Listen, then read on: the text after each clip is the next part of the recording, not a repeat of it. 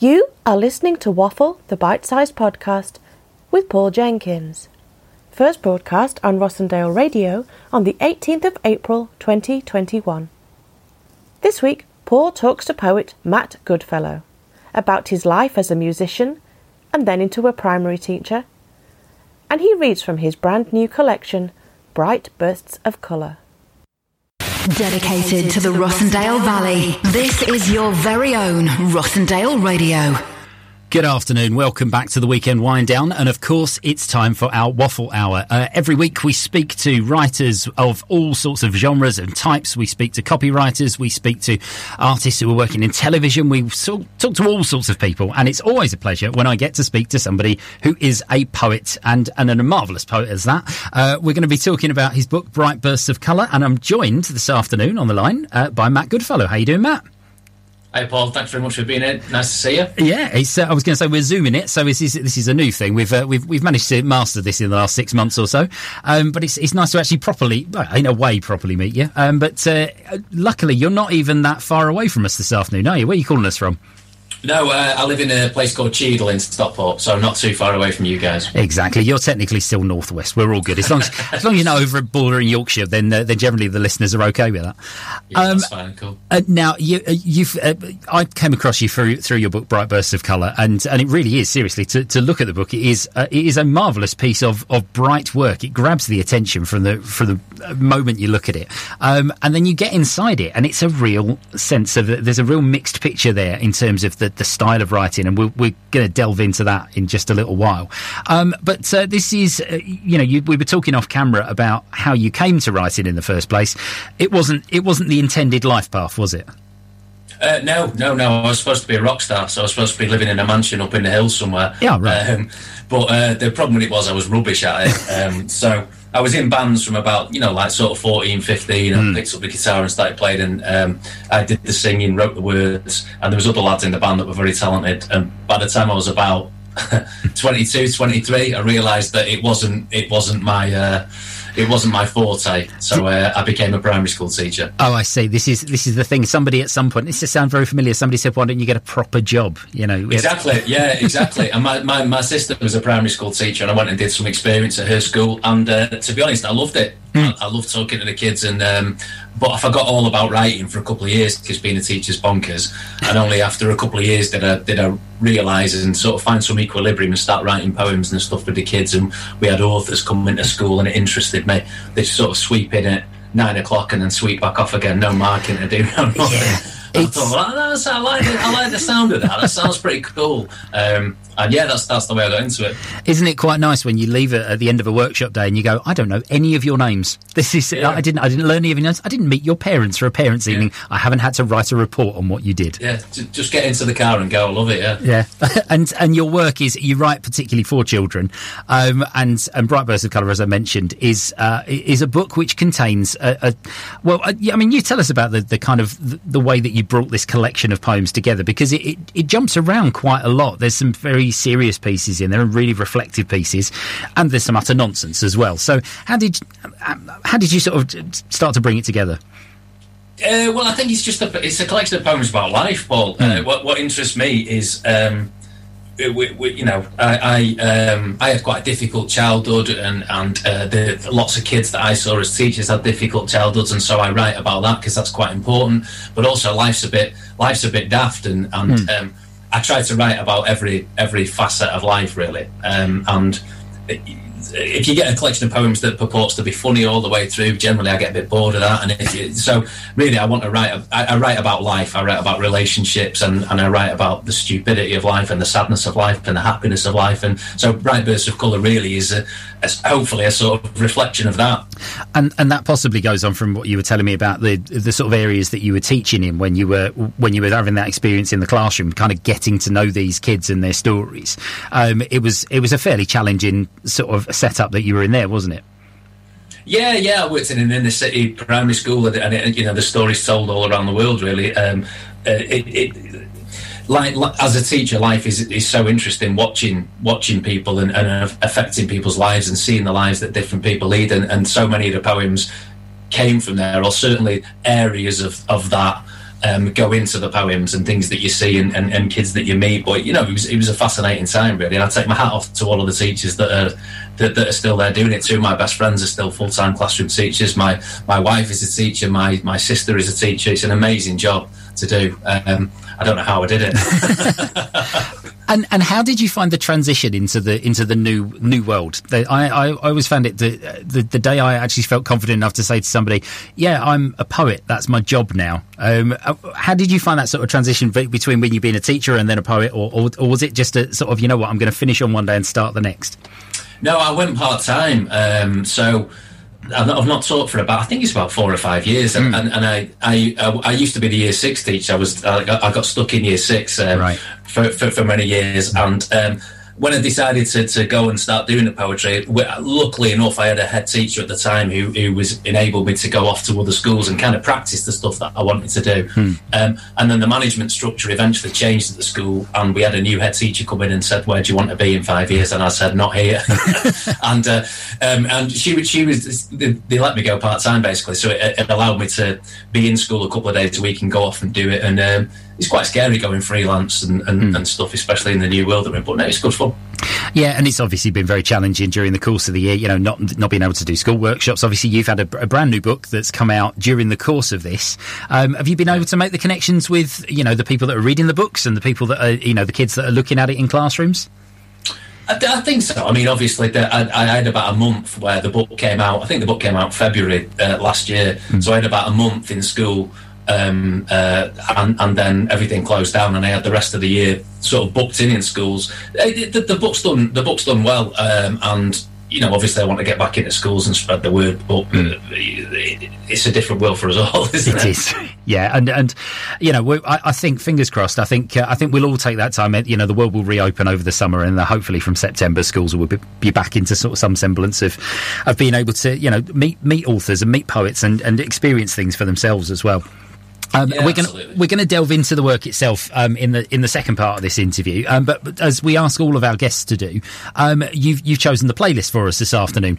I'm pleased to say that this is I don't know whether this is going to be a reflection of you. We've barely met so far, but I kind of got the impression from when you sent me this list of songs, I kind of got a feeling about the sort of person that you are. And do you want to tell us why you've chosen Doves to start with? Oh yeah, I love Doves. But when I was in a band and still hoping to make it, Doves were like really kicking off, and I wanted to be in a band like Doves.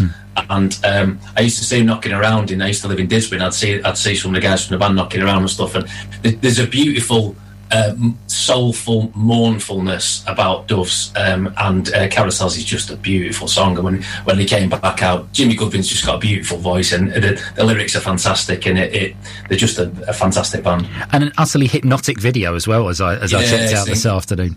Yeah, they're brilliant, absolutely brilliant. It's brilliant. This is Doves, this is Carousels. 104.7 Rossendale Radio. Welcome back to the Weekend Wind Down. It's Paul Jenkins here on Rossendale Radio. I'm joined by Matt Goodfellow, and we've been talking about your book, Bright Bursts of Colour, and I feel like we've kind of whet everybody's appetite with it.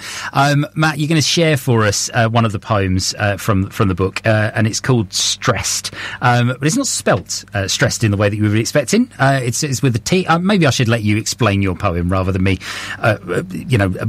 just teetering around the edges. You're the person who'd be able to explain it in far more detail than me. Yeah, I used to be a teacher. I was a primary school teacher, and I was, for the most part of my career, I was a year 6 teacher. And lots of you listeners will know that in year 6 there's some tests that are taken, SATs, by the kids, and they're not massively important, actually, in the wider education sphere, but it can freak the kids out a little bit. I was working with a lad who was in my class. He was a big, tough kid, and he joined the school in year 4. And a sort of legend had grown up around this kid that nobody had ever seen him cry. And when he joined the school, he couldn't speak any English whatsoever. A couple of years later, his English was brilliant. Most of what he said wasn't appropriate in a primary school classroom. but I was with him when he took his reading paper, and it was quite a sad moment to see. And this was one of those things as a teacher. There's little moments that you take and you put into your poetry. And this is a poem for him. It's called Stressed. Mm-hmm. Charlie never cries. Not even when he came down the slide too fast in year 5 and broke his wrist.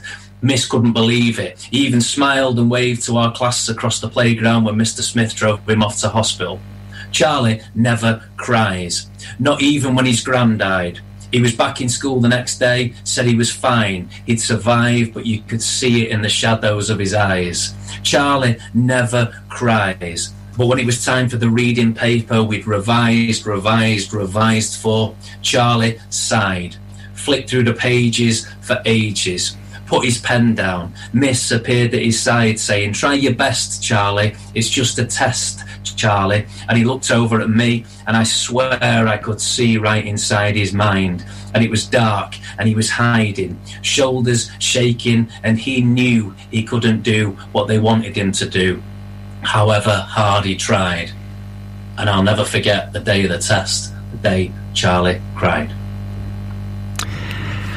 And it's when you've been there in that situation and you've seen that moment where those kids open those papers and that you see some of their faces just light up because it's it's their thing, and some of them their faces drop. That's some poems. I always say to kids, because I do lots of workshops in classrooms, and some poems tell 100% of the truth. Some poems tell 100% lies, and some are in between. And that is genuinely.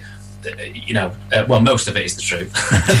The real lad didn't break his wrist on the slide, but he definitely, in the classroom now, was a great big tears on the test paper, splashing up on the test paper, and it was really sad to see, and it was something that I just logged in my head. And as poets, poets are people watchers, aren't you? As you yourself know. Yeah, it's. I was going to say what I really liked about that one is the repetition of Charlie never cried. It's like the badge that certain kids carry around with them. That's the hardest kid in the school. That's the kid who does it. But actually, this is the thing. This is the Achilles heel, and actually that. We've all got that within us, haven't we? And it's the humanity of it all. That's what poetry is there to explore, isn't it? Absolutely. Poetry is about playing with words, playing with ideas, and I can't remember where I read it years ago, somebody trying to explain what poetry is, because I'm always suspicious of people that tell you what poetry is. Yeah. But somebody described poetry as trying to make sense of the world around them, and I thought that was a fabulous description. And it is we can just look at the world and play with ideas, Yeah, and it must be really as well comforting for kids to read this book and read it. And actually, some of the poems themselves are set within their world, their frame of reference. There's no point in it if if you're picking up a book and you're suddenly finding about something you've got no cultural sort of investment in yourself as a kid. Your world is your teacher and your home life and the journey in between, isn't it? And that's one of the things I think that's really lovely about the book is that all of the things that are in there. The only moments I think where there's anything that the kids might not know a reference to, you've put a little footnote in. There's a poem about Bram Stoker in there, for example, so there's a bit of an explanation, and it's a real sense of it. You can kind of go on a learning journey with it, and for adults delving back into that, is that important? Do you reckon for adults to kind of take that step back into children's lives like this? Yeah, I don't know. As a writer, I found myself just writing for kids because that's who I worked with, and that's what and I'm 40, but I am a bit of a kid, really, and I suppose we all are. And I write for the child that I was, for the child I am, for all of the children that I taught. Yeah, and the Bram Stoker stuff, it's stuff that I was in Whitby, so yeah. You write poems about Whitby when you're in Whitby, don't you? There's just so much stuff to write about, so much scope, and for kids, obviously, if you're writing for kids, like you say, there needs to be a frame of reference that children will understand, especially when it's poetry, because poetry can be a quite maligned area of the curriculum, so there always needs to be a little bit of a hook in there with the kids, so there needs to be something that they can talk about their lives about. It was a big thing, wasn't it? Obviously, with the lockdown, there was a kind of priority with, sort of paying more attention to it maybe as an ex-secondary teacher, but the teachers had to decide what they were going to teach on the units, and there was a big furore. I think Michael Rosen got on his soapbox about the fact that poetry was the thing that was being parked, and saying actually you can kind of use this optionally. Do you think that actually we kind of not taking in as much poetry as we used to? Do you think that maybe there's more to explore for kids? I don't know, really. I think the primary school curriculum, the teachers are under so much pressure to put certain things in. We used to use poetry as a way of a sort of pressure release, really, because anybody can write poems, because it's just stuff going on inside your head. There's a poem in the book that I'm not going to do, actually. It's called If Cats Had Flavoured Fur. And my wife, Joanna, when I read her that poem, she said to me, that's not a poem, that's just stuff going on inside your head. And I was like, exactly, that's what poetry is. And so everybody can write poems, should they choose to, in their voice, about their life. The stuff that I write is stuff that either happened to me, stuff that I've seen, or a combination of stuff that I've made up as well. And the great thing about poetry is that everybody can have a go at it, should they choose to, that without worrying about, capital letters, grammar, any of that stuff. You can just have a go at it, and that's the great thing about it. That's what interests me about it. Well, we had a great conversation with a teacher, Simon Hunt, who came in a little while ago to talk about this. He said one of the things he loves teaching about poetry is exactly as you just said. He said that the kids know that they're breaking the rules, but that's because that's how I know that they know the rules in the first place, because they know that I'm supposed to be putting capital letters here, or I'm supposed to put a comma in this place. He said, and it's a really lovely way of getting kids into the very kind of dry grammar stuff, is to say, here's a piece of poetry, it doesn't use it, can you show me where it doesn't use it? And it's a great tool for teaching. We're going to come back with you mentioned about the animal style poems, and we'll come back with one of those just after this. But you've gone for the charlatans next. There's a real sort of Manchester theme developing here, and Here Comes the Soul Saver was again not one we had in the system. So it's one of our presenters here, Dave Sweetmore's going to be very pleased that we've added another charlatan song into the mix. Why this band in particular? This comes from an album called The Charlatans, and I think it came out 95, 96, when I was about 15 or 16, so the age my son is now. And I was sort of brought up, my dad's a big Bob Dylan fan, and I was brought up Leonard Cohen and lots of storytellers. I was immersed in that sort of stuff. And obviously Oasis were kicking off at the time, but the Charlatans, the lyrics really interested me. I had no idea what they were talking about, but they really interested me. So there's some proper cool lines in Here Comes the Soul Saver, and I don't think Tim Burgess would be able to tell you what he was talking about, but it just interested me, and there was something about the lyrics of Here Comes the Soul Saver that's always got me. It's an incredible song. Here it comes now. At home, in the office, in the car, wherever you are, you can listen to 104.7 Rossendale Radio. 104.7 Rossendale Radio. Paul Jenkins in for the weekend wind down, and this is the last part of our interview this afternoon with Matt Goodfellow. And Matt's been telling me just off air a second ago that it's not just the one book that's on the go at the moment. You seem to have a flood of literary stuff coming out at the moment. What's on the horizon for you? There's a picture book that I've written that's just come out, which is called Shulin's Grandpa, which is about a kid that starts at a school that's a bit different than everybody else, and eventually they find their way through to understanding that everybody is the same. So that's called Shulin's Grandpa. And there's a new book of poems that I've written with two incredible poets, Liz Brownlee and Laura Mooker, and that's called Being Me. And it's poems about thoughts and feelings and worries. So it's kind of a set of poems particularly designed to sort of help people have a think about what's going on in their head, and so that comes out in about a month. Yeah, so there's quite a lot going on. It's a busy time, and interesting. You've taken sort of branched out into a picture book as well. Is that something that you sort of just thinking about different styles of writing? Yeah, it's just I think as all as creatives, writers, we want to try to stretch ourselves a little bit, and I'm quite lazy really, so poetry sort of fits the form because it's so short, and people were asking me to write a picture book, so yeah, there we are. It arrived. Somebody did say to me once, the joy of poetry is that you can just write down 4 lines and you go, I'm done now, that's a poem. Yeah, that's all right. That's me, I'm out of that. Yeah, absolutely. And now the next poem, the poem that you're going to share with us isn't 4 lines, but it is. It's one of the ones that really tickled me when I was reading the book. And we've got a big animal theme going on here at the station this afternoon. We just had a head-to-head on the. Unfortunately, we left it to the listeners. We asked them to give us the best animal song this afternoon, expecting Eye of the Tiger would have a decent run in there. Unfortunately, they chose the Toy Dolls version of Nelly the Elephant. But it's. This is what happens. It was Boaty McBoatface all over again. But you've chosen one of my particular favourite animals for this next poem. You focused on the badger. Yeah, I like badgers, but I've never seen a badger in real life, and so I was just messing around with stuff one day, and sometimes you get, if it's a funny poem in particular, or a poem that I think is funny, sometimes you get a punchline first, and people often think you have to write a poem chronologically, and sometimes you get the last line first, and you just then have to find your way to it. And this is a poem about a badger that I thought I was a genius when I wrote this, and I read it out to my wife Joanna, and nothing. So you thought, I'll share that further, I'll put it in a book and I'll make this work. Yeah, and that's the thing. When we're writing poems as kids, it's not about what other people think about what you write. It's about what you think. And so if it's a funny poem, it's got to make you laugh. If it's a thoughtful poem, it's got to make you think. And if it's a sadness, it's got to tell your truth. And this is one that made me laugh, and I wasn't really bothered whether it made anybody else laugh. So do you want me to do it? Let's go for it. Okay, this is called A Special Badger. I'm a special kind of badger in a special badger den, writing special badger poems with a special badger pen, learning special badger lessons in a special badger school, learning special badger kudos from a special badger cool, wearing special badger badges saying badgers are the best, passing special badger interviews and special badger tests, drinking special badger coffee from a special badger mug, but my special badger problem, I am actually a slug. Which is perfectly fine. All of those people have had a humour bypass. That's what the problem is.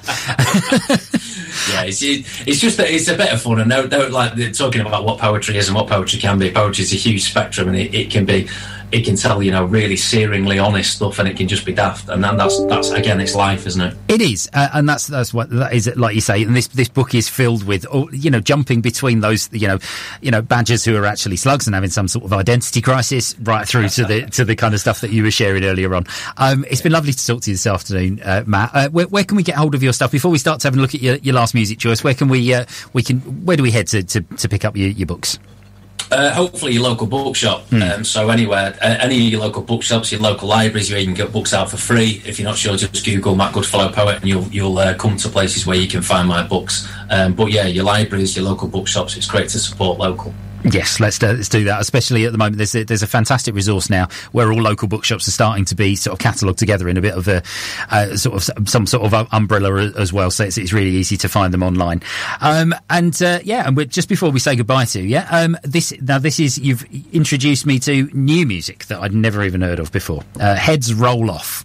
Now I should be at this point going, what on earth is this that he's sending in my direction? But it's fitting with the animal theme. This is Frightened Rabbit. Do you want to tell us about this? Because I other than hearing it for the first time this afternoon, I was, which is a fantastic song, but I knew nothing about the band or anything like that. Frightened Rabbit they were a Scottish indie band, and the lead singer suffered with depression and lost his battle with depression a couple of years ago.